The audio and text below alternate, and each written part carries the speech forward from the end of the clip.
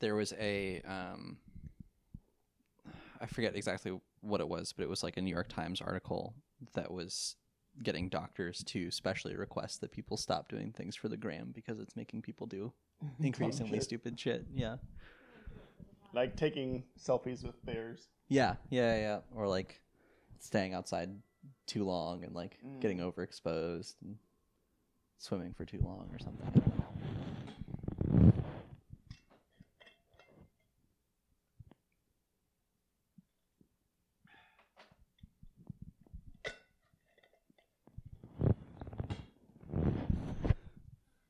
Okay, should we do this thing? Let's record another episode of this bad show. Your move!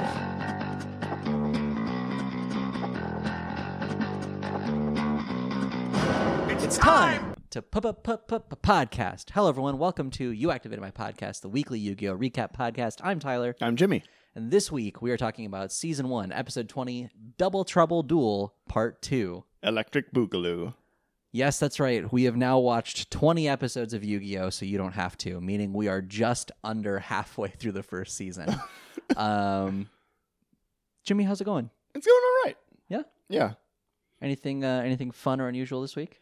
Well, speaking of good shows and not bad shows, I've started watching Cowboy Bebop for the first time. Oh, that's right. I saw this on Twitter. Yeah. How are you liking it?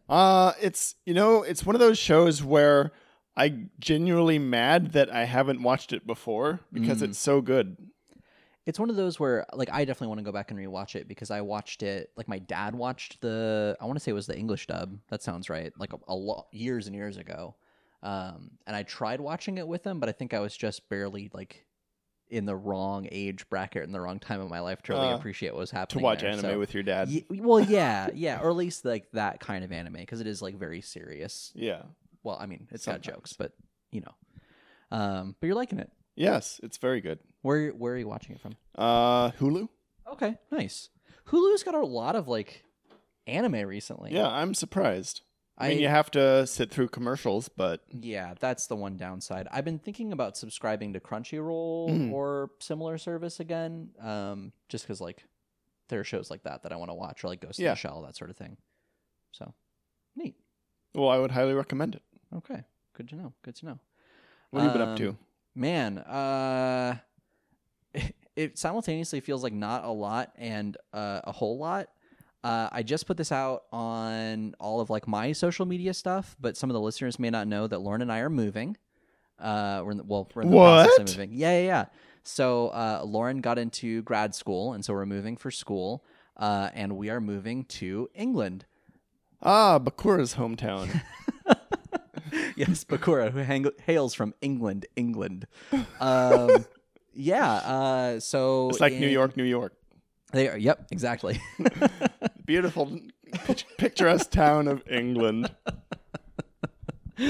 Well, see, I have to clarify England because we're moving to Durham in the UK, and I say we're moving to Durham, and people are like, "Oh, that's not too far. Just North Carolina. It's fine." No. Wrong Durham. So we're gonna be moving in middle to late September, and we're gonna have to figure out how to do this podcast remotely, which I'm still kind of working. Yeah, through we the haven't talked of. about it. No, we really haven't. I think we'll make it work. I have some ideas. I'm gonna look into investing into a microphone for you, a little USB mic. We'll figure it out. So if we go a couple episodes where it's like bonus stuff, we're recording some bonus podcasts. That will be why. We are going to be figuring that situation out. Yeah, the Intercontinental Yu-Gi-Oh! Podcast. Hey, world first. Yeah. I'm excited for Probably world last. Oh, God, I hope so. For the sake of us all. So I'm really excited for that. We've been kind of like figuring out what all we're taking with us and what all we're selling. And it's an adventure. We're like really paring it down to kind of the bare essentials. So gotta have your Yu-Gi-Oh! Decks. I don't, is the thing. I genuinely do not. And I'm not sad about that. I don't even have my virtual Yu-Gi-Oh! Decks anymore. Yeah, that's right. Although, speaking of, that's the other thing that I wanted to bring up. So you remember 2 or 3 weeks ago, we talked about speedrunning Yu-Gi-Oh. Mm.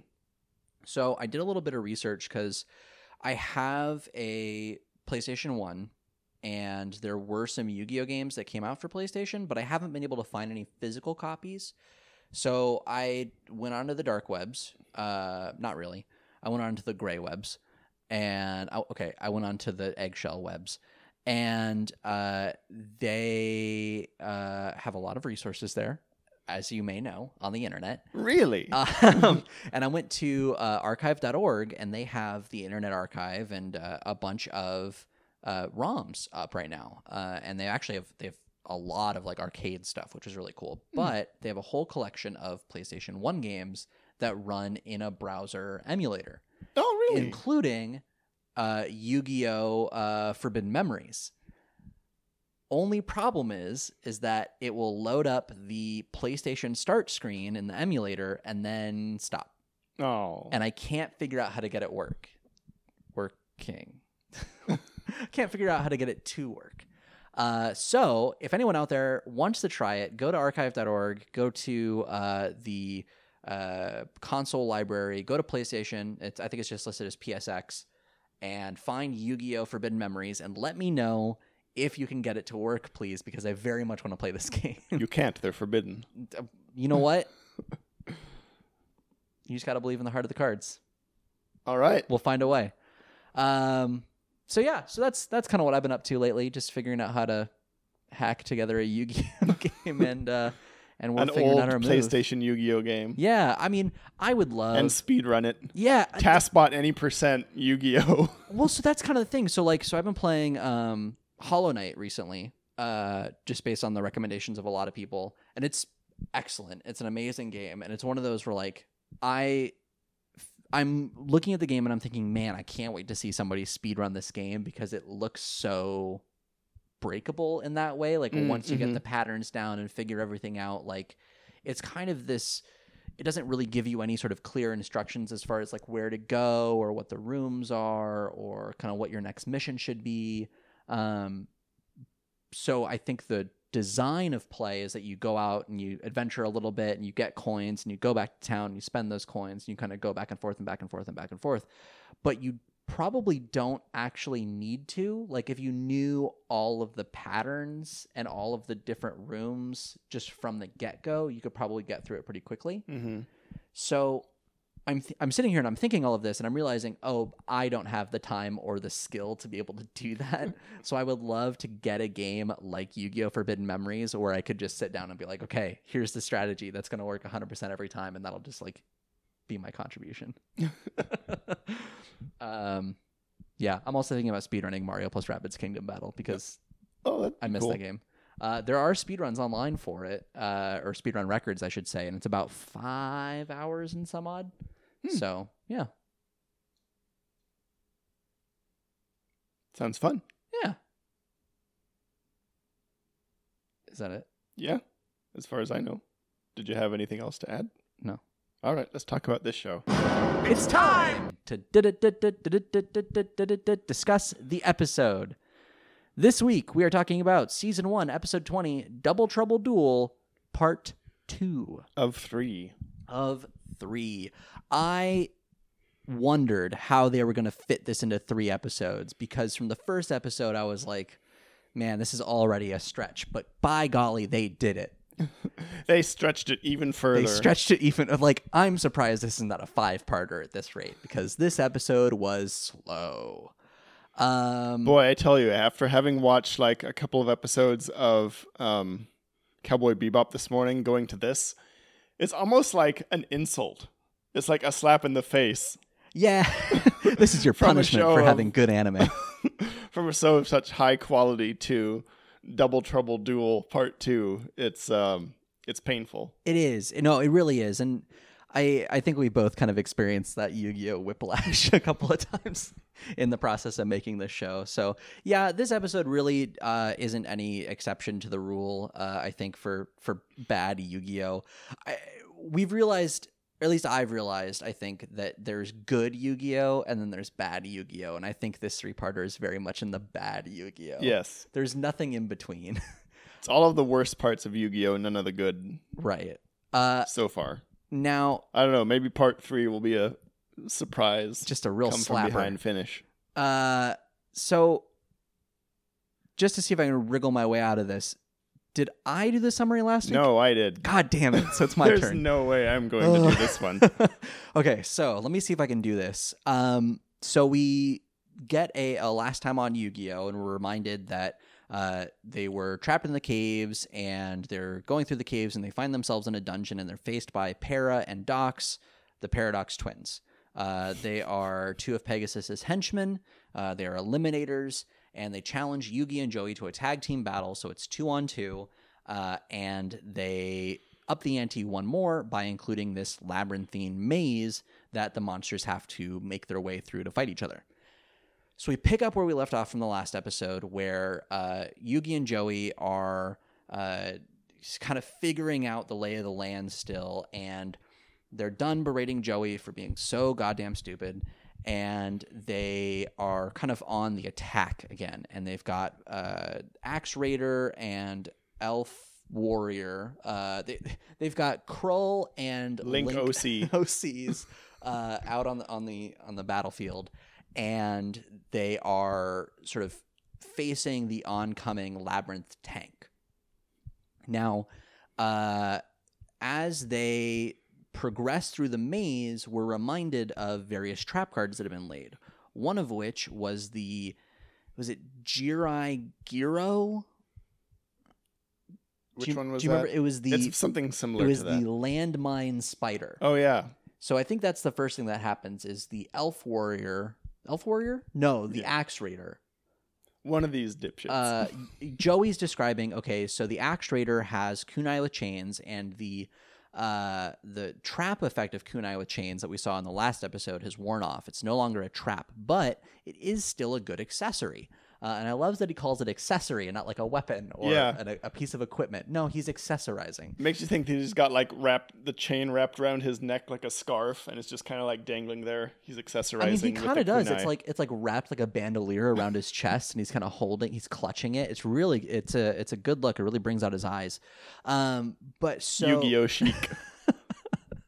I mean, Yu-Gi-Oh! Is a very fashionable show. I'm not gonna lie. They've got all kinds of like belts and buckles and stuff hanging off them. So a kunai with chain is not much more of a stretch. What's that? Oh, and Joey's hair. Joey's hair, Lauren points out, which I think we all decided is just hiding a unicorn horn because it comes out way too far in front. It's getting bigger and bigger, I think, in these certain episodes, depending on who draws him. I'm willing to bet that somewhere in the animation brief, they have a note saying that you can never see the top of Joey's head. It just continues forward until it disappears off the edge of the frame. So anyway, so he's explaining that Kunai with knives is a good accessory, and he has Axe Raider walk forward in the labyrinth, and he walks forward onto a tile that has been marked with a spider symbol, and everyone gasps because the dummy that he is, Joey forgot about the trap card. Now, how did he know that trap cards were supposed to work like this in a labyrinthine maze? I genuinely don't know. Previously on Yu-Gi-Oh, trap cards just activate whenever their owner feels like it, pretty much. So I don't know why it's now tile-based. I don't know when no one's explained this to Joey or us. Or I feel like this is just something that like Yugi and his grandpa probably played, and that's it. Yeah. Like, I don't think anyone here actually explains it. Certainly not Para and Dox, except for when it works in their favor like it does now. So the landmine I get the feeling that Yugi knows all this random cards that do crazy bullshit just because he was such a shut-in kid and had nothing better to do than constantly play cards with grandpa. I think so. So he knows, like, encyclopedic knowledge of every single trap in Yu-Gi-Oh! And how you can like attack the floating castle's levitation circle to make it crash or whatever. Well, and it feels like he's taking rules from a lot of different games, right? Like he's thinking, there's this one rule in three-dimensional chess that kind of applies this way, so maybe we can just shoehorn that into Duel Monsters too. You landed on that space, which means you owe me $300. Yahtzee. Like it's kind of just Calvin Ball at this point. Can you imagine if every time he transformed, instead of yelling Yu-Gi-Oh, he just went Yahtzee?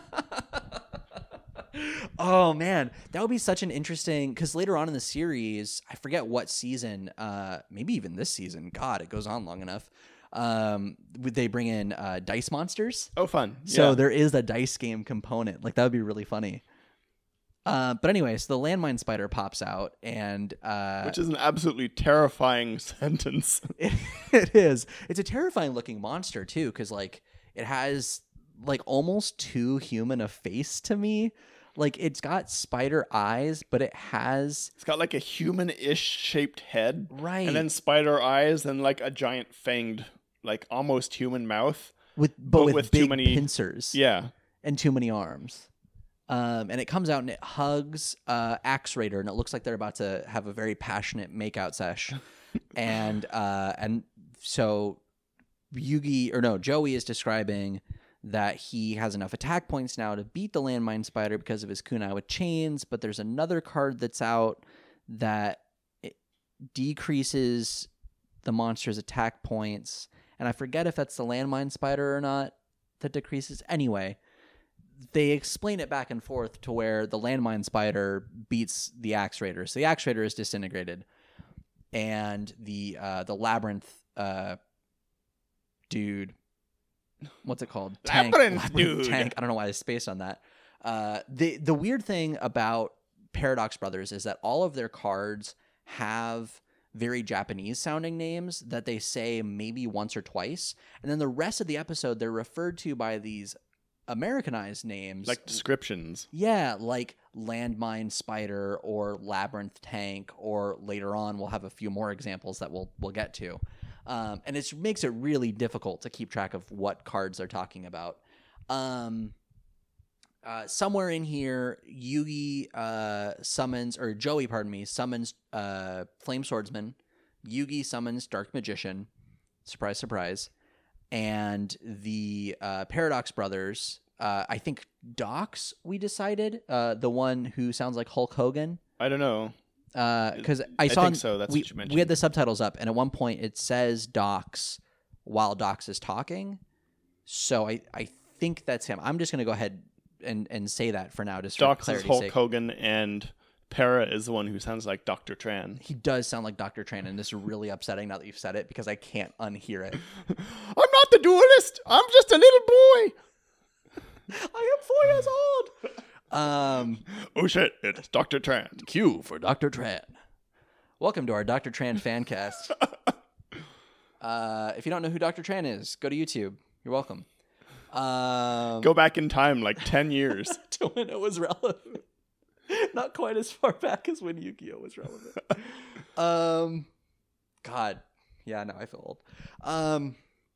Okay, what happens next? So he summons Dark Magician, and no one's surprised, and Para and Docs play...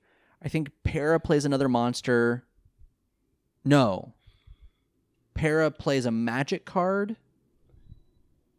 God. Timing of these is so difficult to remember. Because it doesn't go... The turns don't go clockwise. They go back and forth. They're like make an X this formation. Yeah, like an hourglass shape. Yeah, so Yugi plays, and then Para plays... Oh, okay, this is what happens. So Para plays the first of 3 cards that we're going to see here. He plays a card that has an official name that I'm not going to remember, but because he spends... some like Chinese name. He spends so much time calling it the God of Water that you literally don't remember any other name. So Para starts explaining that there are 3 God cards that they have in their hands. Well, he's not even explaining. He's like inner monologuing. But it turns out, like, a little while later that he wasn't inner monologuing the whole time. He was just mumbling to himself. And that is the theme of this episode. So Para and Docs are apparently incapable of inner monologue because they start doing these spiels that have all the trappings of inner monologue, and they like explaining the cards, like what they do, like everyone always does when they bring out a card in this show. But they even do it and include shots where their mouth isn't moving.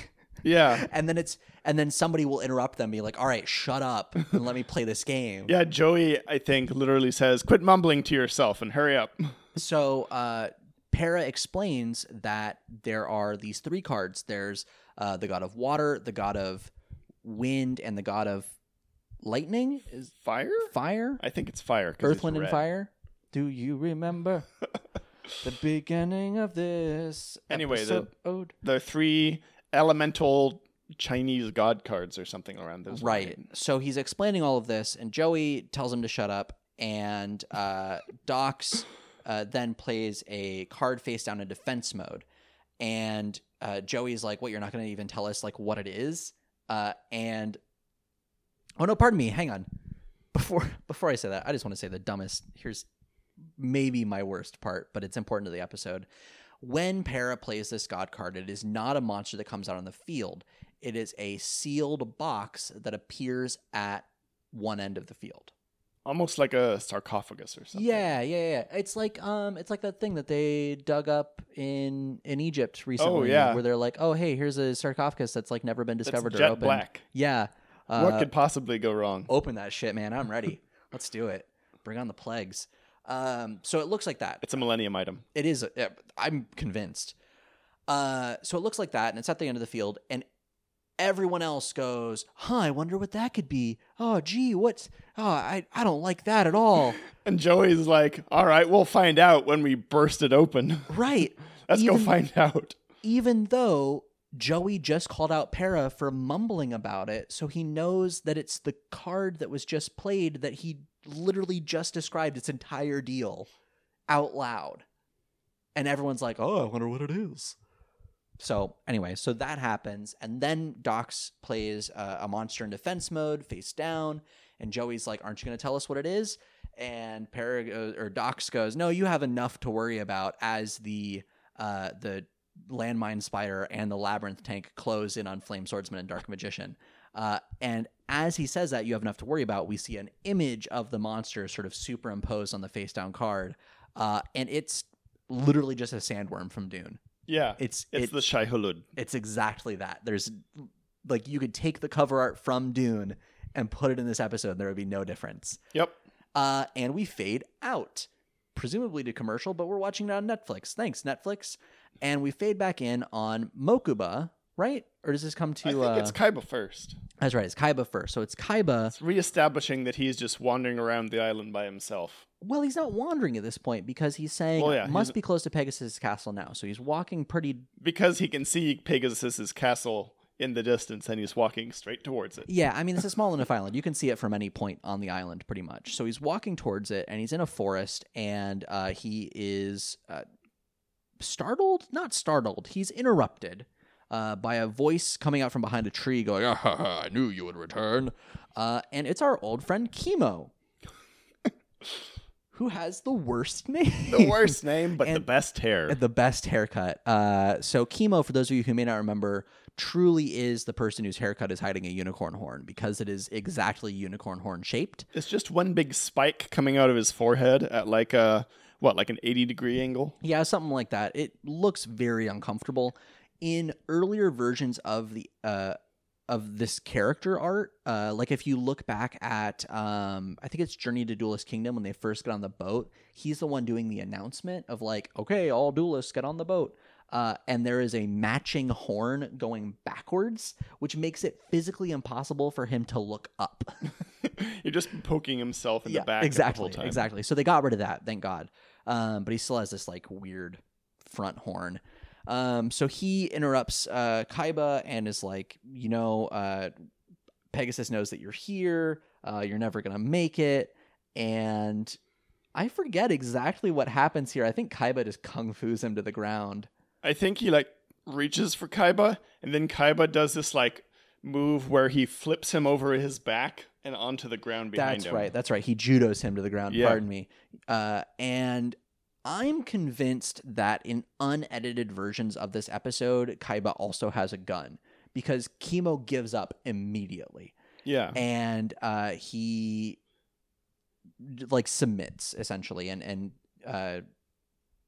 Kaiba says, okay, well, now you're going to take me to Pegasus. Yeah, he's like a trained security professional. Who's huge. He's a big guy. He towers over Kaiba, and yet he's like, ooh, okay, I'll take you to the castle. And then we fade back to the duel. right? Or no, Yeah. I think we see maybe a shot of Mokuba in there just still being sad because he is a literal child in an actual dungeon. And yeah, like you're going to be sad. And then we fade back into the duel. And the duel is going not stellar. No. But not bad either. So the spider and the tank are advancing, and the way that the labyrinth is set up, they're all kind of in this narrow hallway now. So there's not much room to move. And at this point, Yugi decides to play Magic Box. Is that right? Does that come next? I think before all this, Joey and Yugi's cards are all like walking together through this dungeon. That's right, yeah. And then one of the Paradox brothers plays whatever the Mystic Labyrinth. Mystic Labyrinth. The same. I think it's the same card as before, but it just rearranges the labyrinth. Right. So all the walls in the labyrinth change, and although Joey and Yugi's monsters were traveling together before, now they have been separated. So now what happens? No. You know what? That happens later. So here's because it's so important to get the details absolutely correct in Yu-Gi-Oh. Here's what happens. So in the card game portion. So they're already separated. They are on opposite sides of the wall from each other. And the spider and the labyrinth tank are closing in on just Flame Swordsman. And Dark Magician is on the other side of this happening. So usually, I guess, monsters can't attack through walls. Makes sense. Yeah. Sure. That's why they put the labyrinth up. So what happens is Yugi plays the Magic Box card. Oh, yeah. I remember now. And what that does is Dark Magician is sort of swallowed by this box that is, it's got, it's black. It's got yellow question marks on it. It looks like a prop from a magic show. Yeah. And in fact, it is. And what happens is swords rain down from the sky as Yugi sort of proselytizes. And the swords pierce the box, and Para and Daksha like, what? Why is he? He sacrificed his own creature. Yeah. How could he be so foolish to make this move? And Yugi goes, it's not a sacrifice. And the box opens, another box is revealed, and that box engulfs the landmine spider. Yeah. And the boxes close, and the box with the swords in it opens, revealing that it was actually Landmine Spider who's been stabbed by all the swords. And in the spot where Landmine Spider was, it's Dark Magician completely unharmed. So they swap places. Yep, killing the spider. So now you've got the Dark Magician and Flame Swordsman facing down the Landmine tank. I'm getting my monsters mixed up. The Labyrinth tank. And everyone's celebrating. Yay, we got rid of the spider. And he goes, okay, now for landmine tank. It blows itself up. Oh, God. Just kind of drops one in front of it. Yeah. Whoops. So then Dark Magician turns to the tank and casts, what is it? Dark lightning attack, dark magic attack. Whatever it is, and also kills the tank. So good job, Yugi. Good job, Dark Magician. We're very, very proud of you. Except now what happens is they play the defense mode monster in attack mode, and it is the Shai-Hulud. It's the sandworm. It's the, what do they call it? Some giant worm or something. I think they called it the labyrinth worm. Is that right? Sounds familiar, but I genuinely can't remember. It's okay. It's a giant worm. Keep giving everything two names in this episode. They do. So they call it the worm. And they also play the second of the three god cards that they mentioned, which I believe is the god of wind. Yes. And the worm then swallows up. This is the monster I was forgetting about. The elf warrior. Oh yeah. That's why I'm picturing a third monster in my head, as there was, and it was very inconsequential because the first thing that it does is die, and it gets swallowed up by the worm, and the worm can move anywhere on the board by digging underneath, and it pops out and swallows the elf warrior whole. And it's why did the sandworm hide underneath the labyrinth? Because he was a Shai-Hulud. That's a little Dune humor for you, folks. Okay, it's been great, everybody. See ya. That's the end of the show. No, so yeah, so it's kind of it's a Vor episode there for a little bit. And at first they're thinking, oh yeah, there's like an extended shot of the worm like bursting forth from the ground and just kind of gnashing on Elf Warrior for a bit. And it's made worse because the reason that it takes so long is at first Yugi is thinking, well, the Elf Warrior has more attack points than the worm, so it's fine. But then they play a magic card called, what is it? Enervate? Energize. Oh, it's not energize, but it's a weird term. I'm trying to remember. It's not enervate because that's sapping energy. It's invigorate. Invigorate. Yeah, so, there you go. So they invigorate the worm, which the other brother plays that. And so there's some comment about invigorating his brother's worm, which is a very bizarre sentence to say out loud and to hear.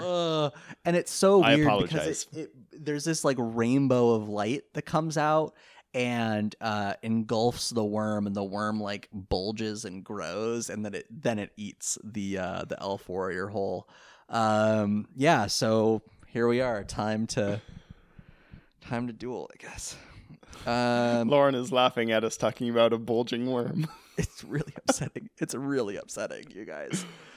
So this is a children's show. This is no longer a children's show. I am sorry. This episode gets really weird because they're all talking about how hard this worm is to beat, and how excited they are about invigorating it.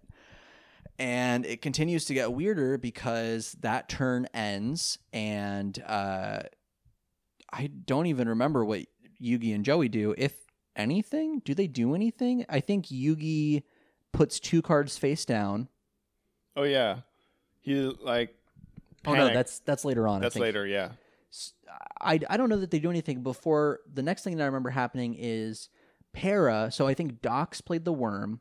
And Para puts down a monster card called Monster Tamer. Oh, yeah, that guy comes out. And it's really weird. It's like this emaciated, bearded guy who, like, growls at them. Yeah, he makes a very specific sound. He goes kind of like, eh, eh. Yeah, like in the middle of while someone is talking, it, like, cuts to... The Monster Tamer is just like, eh. Yeah, it's while Para's describing what it does, and he's like, usually I cannot control my brother's monsters. No, pardon me, he's doing a much more racist version of that. Usually I cannot control my brother's monsters. And then Monster Tamer goes, eh. And he's describing, so the Monster Tamer, essentially what it does is it adds attack points to the worm, and it allows Para to control the worm on his turn as well. So they kind of get to use the worm twice. Which would be like a completely useless scenario, except in this specific context of the labyrinth. Their decks are completely built around this. So they have... Can you imagine if they were fighting and they didn't have the labyrinth out? They'd be useless. Yeah. They would die instantly. And I mean, essentially because we're still at that point in the show where they haven't really figured out the rules of the game yet. Like they haven't figured out tribute summoning, and they really haven't figured out like the graveyard yet. And you can just like, if it was plot relevant enough, Yugi could just play Dark Magician right off the bat. But Dark Magician has 2,200 attack points. So if Yugi goes first... Well, no, okay, I guess he can't attack the... Anyway, Yugi can play a 2,200 attack point monster just like, well, okay, just right off the bat. Okay, done. All right, well, that's more than however many life points anyone else has, so... Yeah. Okay. It's surprising he hasn't done that yet, considering that's like one of... We were talking about this earlier, and this is like one of 10 cards in his deck, and 5 of them are Exodia. Yeah, I'm convinced that the heart of the cards means something completely else than like what we're being told it means, because Yugi, we see his deck. We see that it's like 30 to 40 cards. Yeah, it's like a standard deck of cards sized thing. But somehow every duel he plays Beaver Warrior, Elf Warrior, Dark Magician, Feral Imp, Dark Magician Girl, that's 5, and then the other 5 are Exodia. So like, or were Exodia or before were they Exodia. got chucked overboard. Well, I mean, they're saved. They were saved, right? Yeah. They're just waterlogged or something. I don't know. So anyway,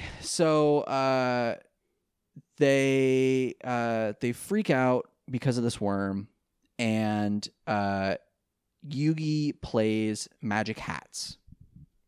And what Magical Hats does is it hides the 2 remaining monsters underneath 4 magical hats. We've seen this used once before, actually with Dark Magician as well, when Yugi was dueling Evil Kaiba. You remember this? Yeah, and the old hat trick. And what it does is it sort of randomizes what monster is under what hat. So you have to... And shuffles them around. Exactly, yeah. So you have to kind of take a risk because you're either going to get nothing, or, as Yugi explains, you're going to get Dark Magician. And Dark Magician still has more attack points than the worm. Yeah. So if the worm gets Dark Magician, the worm dies. So that also keeps the Flame Swordsman safe because the Flame Swordsman has fewer attack points. And is also under a hat.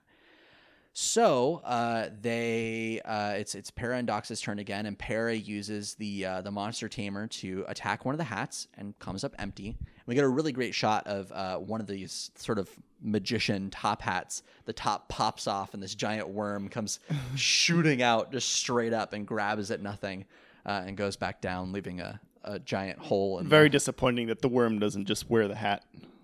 Oh. Hello, my baby. Hello, my honey. Hello, my ragtime worm. We missed out on an opportunity there, yeah. What does he say, though? Paris says something really funny. He's like, empty hat. And that's it. That's the whole that's the whole thing. And then it comes to Joey's turn, and Joey goes... so it comes to Joey's turn, and Joey's like, well, now that one of the hats is empty... it really, like, our chances of being found out are less and less. Yeah. I have a plan here. And he's like, I'm going to have Flame Swordsman come out of the magical hats. And everyone's like, Joey, are you sure? Like, that's putting him in danger. Like, that's a really bad idea. You fucked up once before. Like, we really don't trust you. We're your friend, but we hate you. And he goes, no. For once, I actually do know what I'm doing. And I hate that he has to say for once, because just believe in yourself, Joey. Come on. You've got this. You've done really well so far, and I'm very proud of you, my boy. And he has Flame Swordsman come out of the hat, and he plays the magical card called Salamandra. And Salamandra not only boosts the attack points of all flame-related blades, which is extremely specific. Very specific. Is it flame-related, and is it a blade? So it boosts the attack points of Flame Swordsman because Flame Swordsman is wielding a flame-related blade, supposedly. And it also, because the worm, this is what Bakura explains, the worm has a weakness to fire because that's just a thing, I guess. Yeah. Nobody else ever Bakura's like explains one this. line of dialogue in the entire episode. Yeah, it's Bakura sort of writing in a rule, I think. I'm willing to bet that there is no such weakness, but because Bakura said it, it became true. It's sort of a stranger than fiction sort of thing. And so it has a weakness to fire, so that reduces the worm's attack points so that Flame Swordsman has more attack points than the worm and defeats it in combat. No more worm. So now the worm disintegrates, and the brothers lose some life points. I just want to point out that every time the brothers lose any life points, they scream in pain. They do. They're like, ah! See, I have a theory about that because, what's his name? Panic did the same thing. He was like really worried about losing life points. I have a theory. So you know how the Eliminators, I keep wanting to say like Executors, the Eliminators have the larger Star Chip bracelets. I think those are equipped with some sort of like poison delivery service. Oh. And I think that every time they lose life points, they lose life points. So, or like some kind of electroshock thing tied into the game systems. Something is delivering them physical pain for losing. And I think that's something that Pegasus would have set up. That makes sense. It's fucked up. Either that or none of these guys like ever lose life points. And so it's just extremely shocking to them when they lose even a tiny bit in Yu-Gi-Oh! That's true. duels. That's true. But Pegasus is also the guy who has captured an old man's soul and is keeping a child in an actual dungeon. That's so true. I think all bets are off either way. So they scream in pain as they lose life points, blah, blah, blah. And Joey and Yugi are kind of on the offensive again, and they're feeling really good about it, and they move forward in the labyrinth. Somewhere in there, oh no, it's before the magical hats come out. The labyrinth changes again and splits them all up and all of that. It doesn't really matter. I made the one dumb joke, yo dog, I heard you like labyrinth, so I put labyrinth in your labyrinth, so you can labyrinth while you labyrinth. See, I was kind of hoping that playing 2 labyrinth cards would like just have a second labyrinth like enmesh itself in the first labyrinth, so like all the passageways would get disconnected from each other. Yeah, like I really wanted like a 3D them. chess thing going on here, but no, it just changes the walls. Yeah, disappointing. Yeah. So they're making their way downtown, walking fast, and they get to Para and Dox's turn, and one of them, I forget which, plays the final god card that they need. Well, before all this, I think there's that second flash, not really flashback, but it flashes over to Kaiba. Yep. So it flashes over to Kaiba, and Kaiba and Kimo reach the walls of Pegasus's castle, and Kimo is like at the door, and Kaiba's saying, "Okay, now enter the passcode and let us in." And Kimo's like, I mean, you know this is useless, right? Like Pegasus probably already knows you're here somehow. Yeah. And we see a shot of Pegasus, like, and his eye flashes, and it does that really cool, like, anime sound when things flash. Yeah, that exactly. And Kaiba's like, well, you're still going to let me in. And Kimo's like, don't you think we should, like, ring the bell? Or knock or something like that? Something along those lines. And he goes, no, you're going to enter the password and let me in. Or what does he say? He's like, I'm going to knock you out here and now or something. I'm going to take you out is what he says.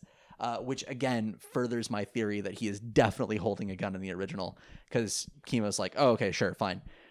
So he enters a passcode, and a secret door opens, and they walk into sort of the entry hallway of the dungeon.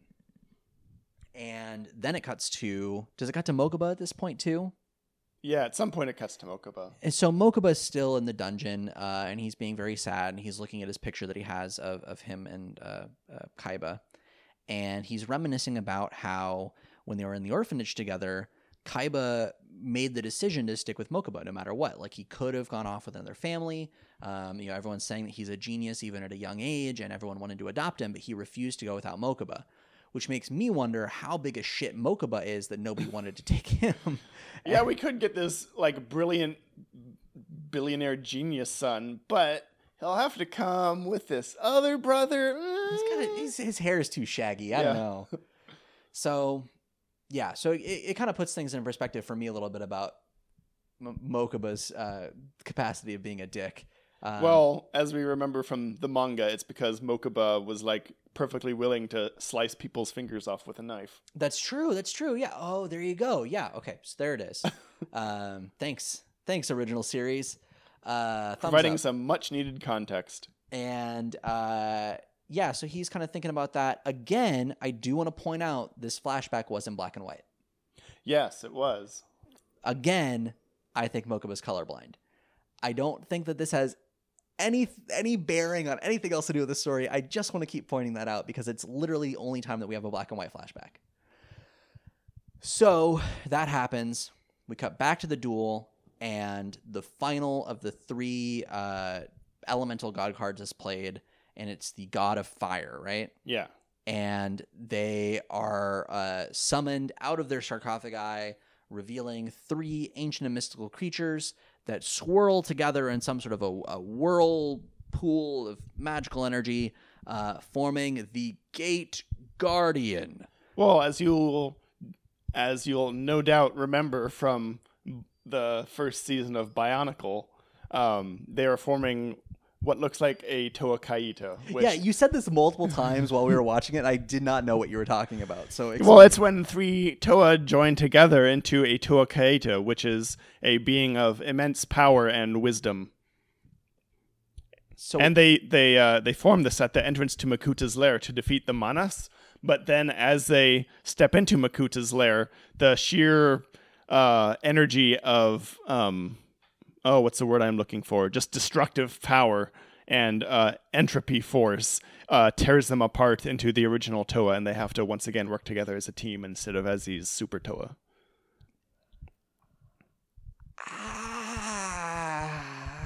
Read a fucking book. Play with some Legos. See, what you described to me is essentially just a Lego menage a trois. I mean, kind of. It's basically gem fusion. Okay, all right. So, okay. Well, I'm happy but for you. It looks exactly like a Toa Kaita because there's it's like a Kaita of Tahu, Lewa, and Gali because it's red, green, and blue. Okay, all right. I keep forgetting that you are like America's foremost expert on Bionicle, and every time it surprises me. Let me get you a photo of these guys so you'll know what I mean. So essentially, just for the listeners, what's happening is the three elemental gods are revealed to be these kind of like floating. They're like robot looking things. They're like if you've played. There they are. Oh, okay, yeah, that's exactly what that looks like. You should post that to the Instagram, just to be like, oh, here's this, or post a side by side of the Gate Guardian and yeah. So what it is like if you've ever played like a Pokemon game, like a recent Pokemon game, Metang. Do you know that one? It sounds familiar. So I can't remember what it looks like. Or like a Geodude. Yeah. So think of Geodude. It's a big rock and it's got two beefy arms, right? All three of these guys are like that, and they're just different colors. There's a blue one, a white one, and a red one. And they combine in a way that's essentially just the three of them stacked up on each other. Yeah. And they're just random parts of them like jammed into each other to form one creature. It's sort of a really underwhelming Voltron. Yeah. And so one, the arms form the legs and the feet. Another one, the arms form the actual arms. And another one, the arms form the like midsection, the kind of torso region.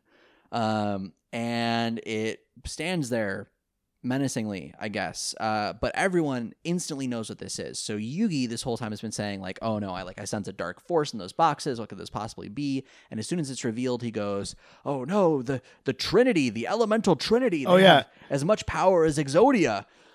Like he was able to like mystically sense the evil energies in these cards, even though they're still just cards with holograms. They're not like actual things. Or are they? Ooh, spooky. So he's kind of freaking out like these cards have as much power as Exodia, which doesn't really make sense to me in like a game balance sense because it's 3 cards and you can play them at any time as opposed to 5 cards. You have to play all together. Anyway. So they summoned the Gate Guardian, and the Paradox Brothers are talking how they've never been defeated when using the Gate Guardian. The Gate Guardian is all powerful and will send them to their graves, and they'll be writing their names on gravestones for them soon, and all these things. In rhyme, of course. Which I'm not going to try to replicate here. And they realize, we really don't have anything powerful enough to attack the Gate Guardian. So Yugi plays a couple of cards face down. Joey sweats some more, and they essentially like pass turn because they don't have anything that they can usefully do against the Gate Guardian. And they, just kind of keep moving towards it because it's inevitable at this point. I think is this when Yugi just plays 2 cards face down? He does, yeah. So he literally says, like, I don't have anything to fight this. All I can do is play these 2 cards. Exactly. And I think Para tries to make fun of him for like wasting a turn, but we all know that those 2 cards are what's going to win the match, right? Yeah. Like, we know that that's what's going to happen. One of them is a trap card. One of them Swords of Revealing Light. It's going to be fine.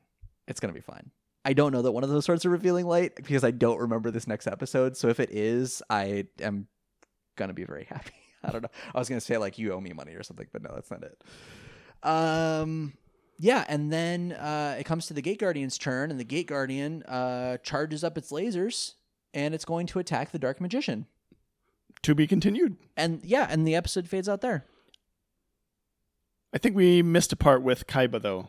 Did we? when that's right. in the tunnels. Yeah. I knew that there was something else. So before the lasers charge up, firing my lasers. But right after the Gate Guardian is summoned, but before the lasers charge up. There's a lot of just random stuff we can't keep track of in this episode. And I think I've nailed it down. Most of this episode is really taken up by the Paradox Brothers and their incessant need to rhyme. And it is so...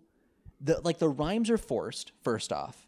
And, there was one where you fit in the Team Rocket it fit in rhyme. perfectly. It really did.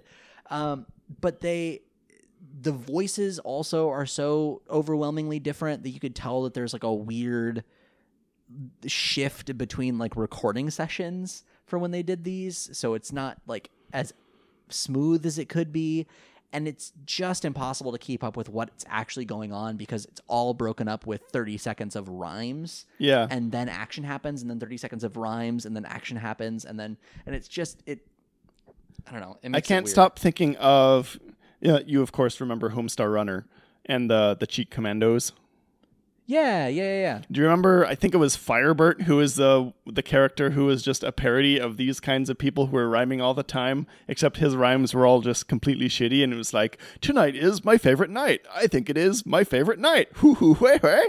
Yep. It's all that kind of thing, constantly. That's the exact, yeah. Those are the kinds of rhymes we're talking about, and it's just distracting, and it's impossible to keep track of anything. I will say I was very thankful because while we were watching the episode, I couldn't remember the name of a card, so I went to the Yu-Gi-Oh! Wikia, which I'm actually pretty impressed by. And if you go to the episode summary, not only does it give you an episode summary, it gives you a featured duel. And it gives you a turn-by-turn description of everything that happens during this duel. Wow. Yeah. So that's how we know what all is going on. So if you actually want to know what happens in this duel, instead of our half-remembered dreamscape, you can go straight to the source where someone has compiled helpful information for you. Yeah, so Yu-Gi-Oh!.wikia.com. I also just want to call out, I've been calling it Elf Warrior this whole time. I was just reminded it's Celtic Guardian. Oh. So sorry. Celtic Guardian died. It's an elf warrior. Come on. It's Link from Legend of Zelda. But with some shit taped to him. It's Zelda from Zelda. And it's Lonk.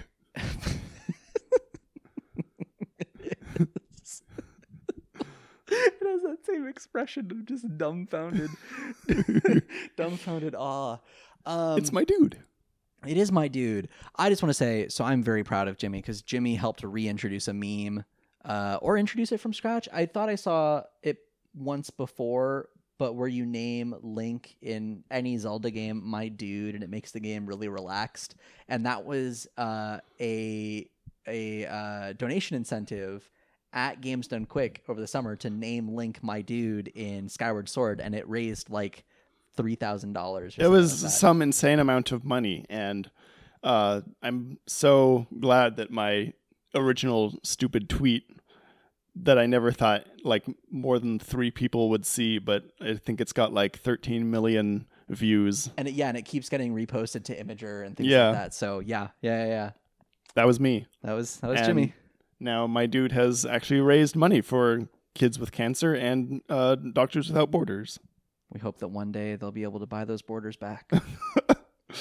They're like, hey, we want our bookstore back. They're without borders. That's exactly it. Anyway, what the hell happened here? It was the end of the episode, but we were talking about Kaiba in the tunnels. We're talking about Kaiba in the tunnels. So, Tunnel snakes rule. Kimo is guiding Kaiba through the tunnels. And, oh, Jesus. I just realized your Fallout 3 joke. Thank you. Tunnel labyrinth worms rule.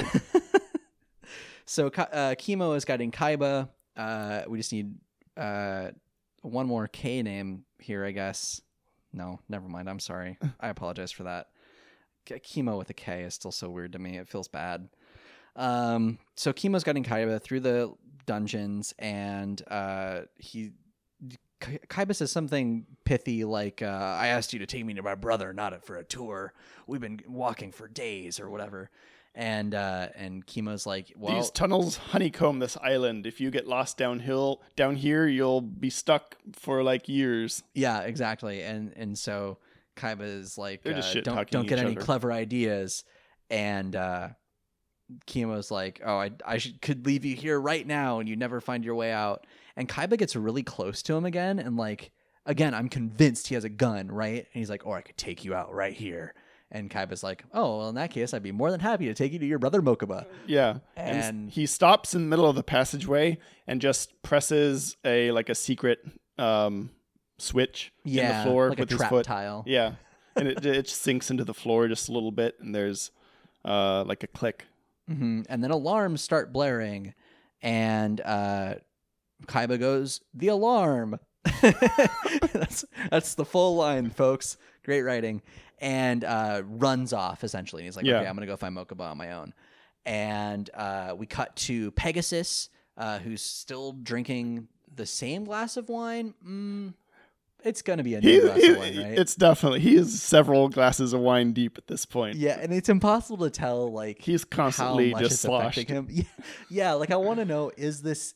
He just has, like, a high tolerance to grape juice, nudge, nudge, wink, wink, or if he's just constantly drunk whenever we see him. Like, he's just got, like... He's maintaining a buzz, and he's just, like, sipping wine every couple of seconds. There it is. And Croquet comes in, and Croquet says, sir... we heard from Chemo, right, that Kaiba has been spotted in the dungeons, and we see even from a profile, Pegasus's Millennium Eye is glowing yellow, and he says, once again, Croquet, you're the last person to know these things. You're really a terrible security officer. And he goes, we'll deal with Kaiba. And then we cut to Mokuba. Well, first, he has this absolutely terrible line where it's like, I think Croquet says, oh, I beg your forgiveness, sir. And Kaiba says something along the lines of, you'll beg when I punish you later. Oh, that's right.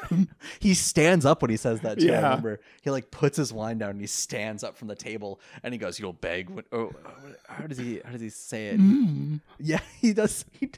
I feel like everything Pegasus says is either immediately before or after a Yeah, he's always hamming it up with just like some... Yeah, so there's definitely a... Well, back to the first interaction that we saw between Croquet and Pegasus, where Croquet says, sir, the prisoner escaped, and Pegasus goes, which one? Yeah. Like, there's definitely... I think there's like a good dungeon and a bad dungeon. Yeah. And Mokuba is in the bad dungeon. Yeah. And there's a completely other... A complete different dungeon that is not shown here on this show. The handcuffs it's for kids. Much softer. And so we cut to Mokuba in the bad dungeon, the bad place, and Dungeon 2. And Mokuba's still looking. Dungeon 2, Dungeon Boogaloo. And Mokuba is still looking at the picture of Kaiba, and he's like, oh, big brother, when are you going to come save me? And he hears off in the distance Kaiba shouting, Mokuba! And he goes, he's here to save me. And then we cut back to the duel.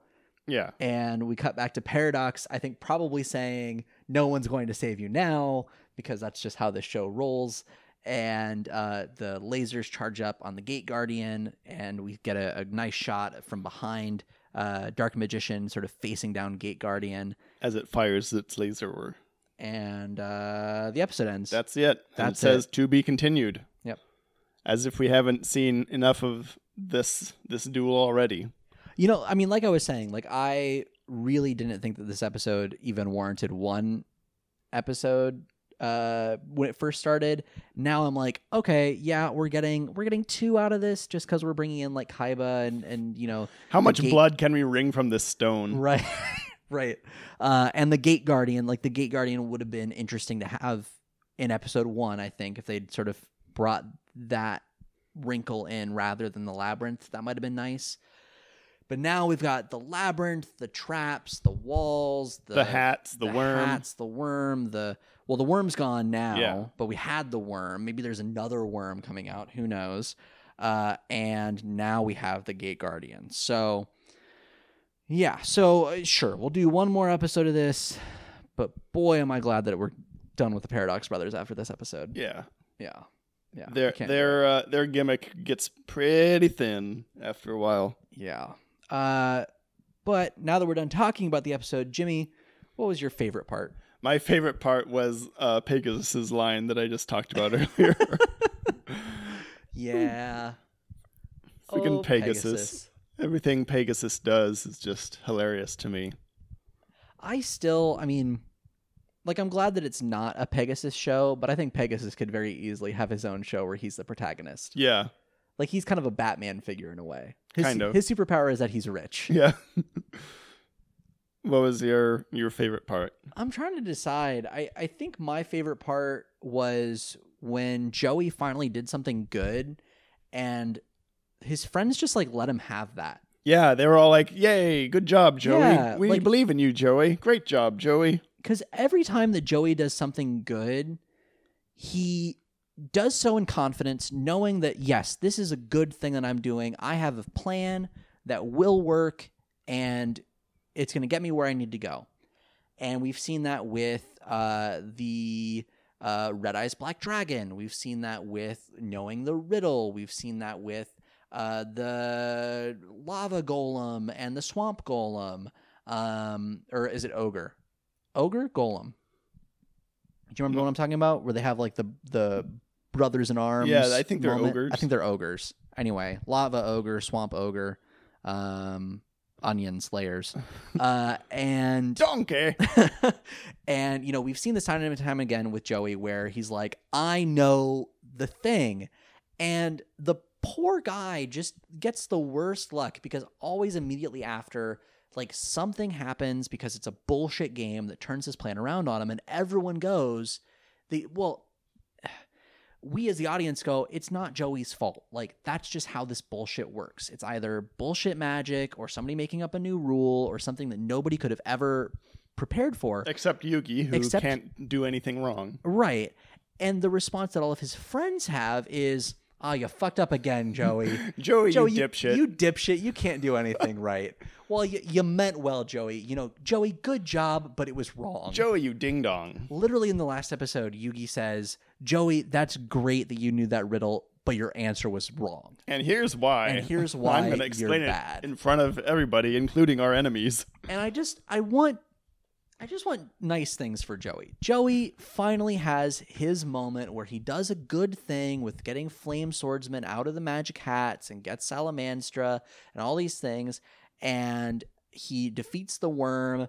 And everyone's like, yeah, that was a legitimately good play. Good job, Joey. And it doesn't blow up in his face. And I'm proud of my boy. Joey is just everyone's punching bag. Yeah, he is. And it bugs me. And I'm glad that we didn't get that again this episode. What do you think, Pepper?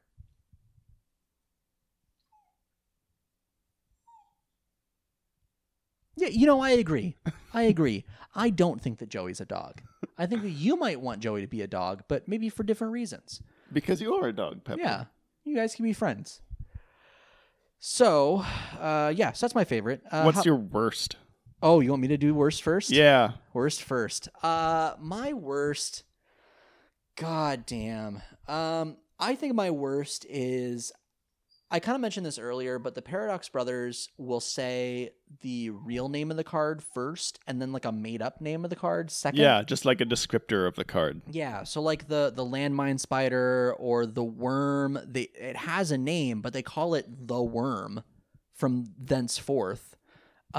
Same for the god of water, the god of wind, the god of fire, and the Gate Guardian. The Gate Guardian has a really badass sounding name that they said once, and I don't remember it because they just keep calling him the Gate Guardian. And then it gets worse because they call him Gate Guardian, and then they call it Trinity. Yeah. And Yugi calls it the Trinity. The Holy Trinity. No, and that's cards. the thing. And then they say the names of the gods of the different elements combine, and I'm sitting there thinking like, okay, yeah, Father, Son, Holy Spirit. We've got the Trinity here in front of us, and it's a go Yahweh, card, and he's going to obliterate. And like that, I don't ask for much from this show, but just figure your shit out when you're talking about your goddamn card game. That is the whole point of this show. Yeah. Like, I know that the game in the show and the game in real life are very different. But if you want like one of these cards, you want to go find like the actual name of the card instead of just calling it the worm or whatever. Right. So like, am I looking for Jero? Okay, no, I'm gonna look up the name of. I've got the wiki open on my phone. Or am I looking for like Gate Guardian or Trinity or Voltron or I don't know. Okay, so the worm is actually just Dungeon Worm, so not much worse there. Monster Tamer, Salamandra. Okay, so Kazajin is let's see here.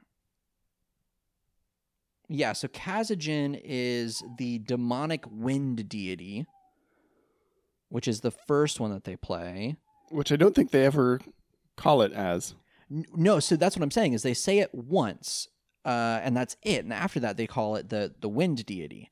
And then there's Senga of the Thunder, which I guess is the, like, water one? Or, like, of the storm? Wind, yeah. And Suijin is the fire one. And then they all form Kazajin. Or no, pardon me. They Suijin and his brother Norgeway. And they all fuse together to form Gate Guardian. Okay, and I guess it is just called Gate Guardian. But they, let me see here. Gate Guardian. The Nordic countries. Ghetto Guardian is the so Gate Guardian. Yeah, in just Japanese. All right, so... But anyway, yeah, so I guess it is just called Gate Guardian, so that's a little bit better. But then they start calling it Trinity, which makes me very uncomfortable. It's weird. It's weird. So I just want a little bit of consistency in the show. That's all I ask for. Yeah, that's my worst here. What's your worst? If I can get a little meta for a second, the worst is not anything in the episode, but the way they structured this 3-parter. Mm-hmm. Just taking what could be 2/3 of an episode and just stretching it into 3 separate episodes. Right. It's the Hobbit effect. Yes. There's enough information here for a pretty good single episode, but they're stretching it out way too far, and it's so tedious having to come back like 3 weeks in a row and watch this same thing over and over again. I was genuinely dreading recording this episode. I'm a little mad. I did not know what this episode had in store for us, and I was totally prepared for this to be like a 15-minute episode of us going, it was shit. Yeah. I mean, it's about an hour-long episode of us going, it's shit. Yeah, that's my worst. So everything is worse. So far, how would you structure it? If you could re-edit the 2 of the 3 parts we've seen so far, what would you do? I would cut out a lot of the duel itself and focus more on the characters. I'd focus more on just concentrate all the best parts of the rhyming duelist brothers. I'd concentrate a lot more on what Kaiba's doing down in the dungeons and like sneaking onto the island. And it doesn't have to be 3 episodes. It doesn't really even have to be 2 episodes. I agree. Yep, I completely agree. Just have them beat these 2 guys, destroy the Gate Guardian, and you're done. Then you can move on to the 2 doors that they didn't even mention at all in this episode, but was so important in the last episode. I think, so that's the big thing for me. If we could, in a perfect world, re-edit these episodes, I would... I call not it. I would... Oh, man. No, I'm not going to put that much effort into it. I would get rid of the riddle, where like one of them's telling the truth and one of them's always lying. I would just cut that out entirely. Yeah. I would start with, Labyrinth card. There's the Labyrinth element. That gets explained. And then the very first card that one of them plays is the God of Wind or whatever. And they introduce that 3-card thing because that puts a time limit on it as well. So it adds that extra bit of stress where it's like, okay, not only do they have to get through a labyrinth, figure out these like monsters that can get around the labyrinth, but then also like I'd keep the worm, and I'd keep the thing that went through the walls the last episode. The like shadow monster. And I'd keep the Pepper. What are you doing? He's just here, bud. Crying just constantly. Come here. Do you want to be part of the show? He's just sitting there. He doesn't even want to come over and get pets. He just wants to whine. It's one of those. Yeah, we've been trying to train him to get into an airline bag because we're moving, and what he's learned is that when he gets in the bag, he gets food. So he's just trying to treat the bag as like a food button, even if he's already eaten like his meal plus some treats and stuff. So he'll just sit in there and whine at us. Turn this wiener dog into a bratwurst dog. Yeah, he'll do that on his own. Okay, now he's happy. He's part of the show. What was I talking about?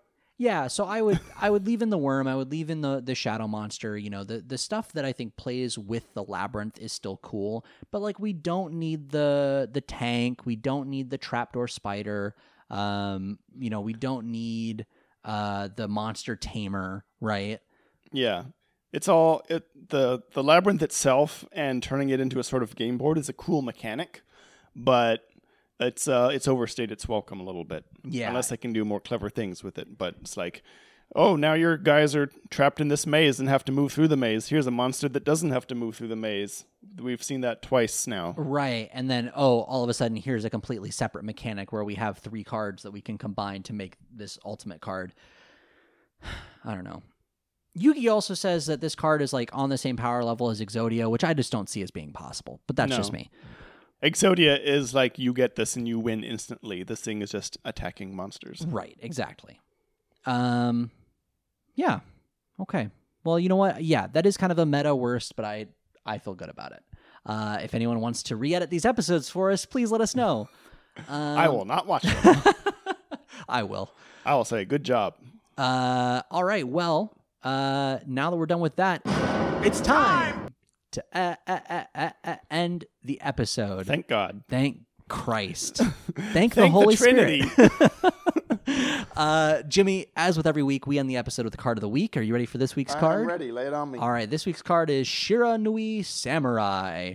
Sorry? I am definitely mispronouncing that. I think it's Shiranui Samurai. It's Shiranui Samurai. It's a 4-star card. It's a zombie/effect monster, and it says, during either player's turn, you can banish 1 zombie-type monster from your graveyard. This card gains 600 attack, and if it does, banish any monster that battled this card after damage calculation.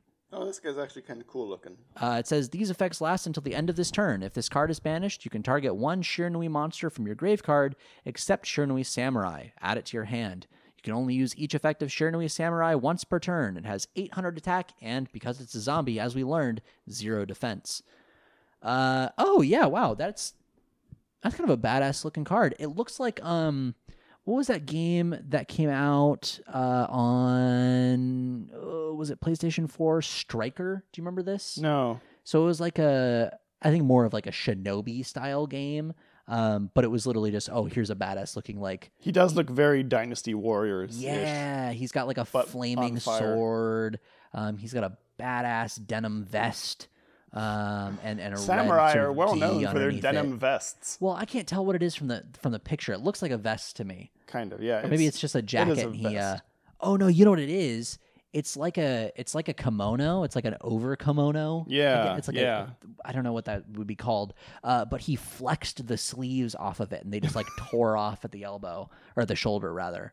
Yeah, that's pretty cool. He's wreathed in flame.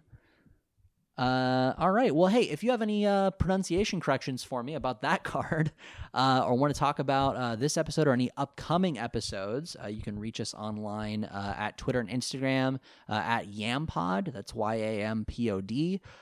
You can find us online at youactivatedmypodcast at gmail.com is our email, and our website is tyler.games/YAMP or welcome to flavor.town/YAMP. As always, too, please go to Apple Podcasts, rate our show, leave a comment. That's how people actually find the show. Don't forget to like, comment, and subscribe. I feel like such an asshole whenever I say it, but like that is how people find the show. Yeah. And Twitter, we've sort of become a part of a small group of sort of smaller podcasts on Twitter, and that's been really cool to have that like community of people sharing each other's stuff. So yeah, if you like the show, subject your friends to it. Just as Tyler has subjected me to the show. And I will continue to do so for as long as I possibly can. All right, so next week we're going to be talking about Double Trouble Duel Part 3. We are nearly there. I almost said the light at the end of the tunnel, but that's the name of a separate episode that we've already talked about. So Double Trouble Duel Part 3 coming up next week. Until then, everybody.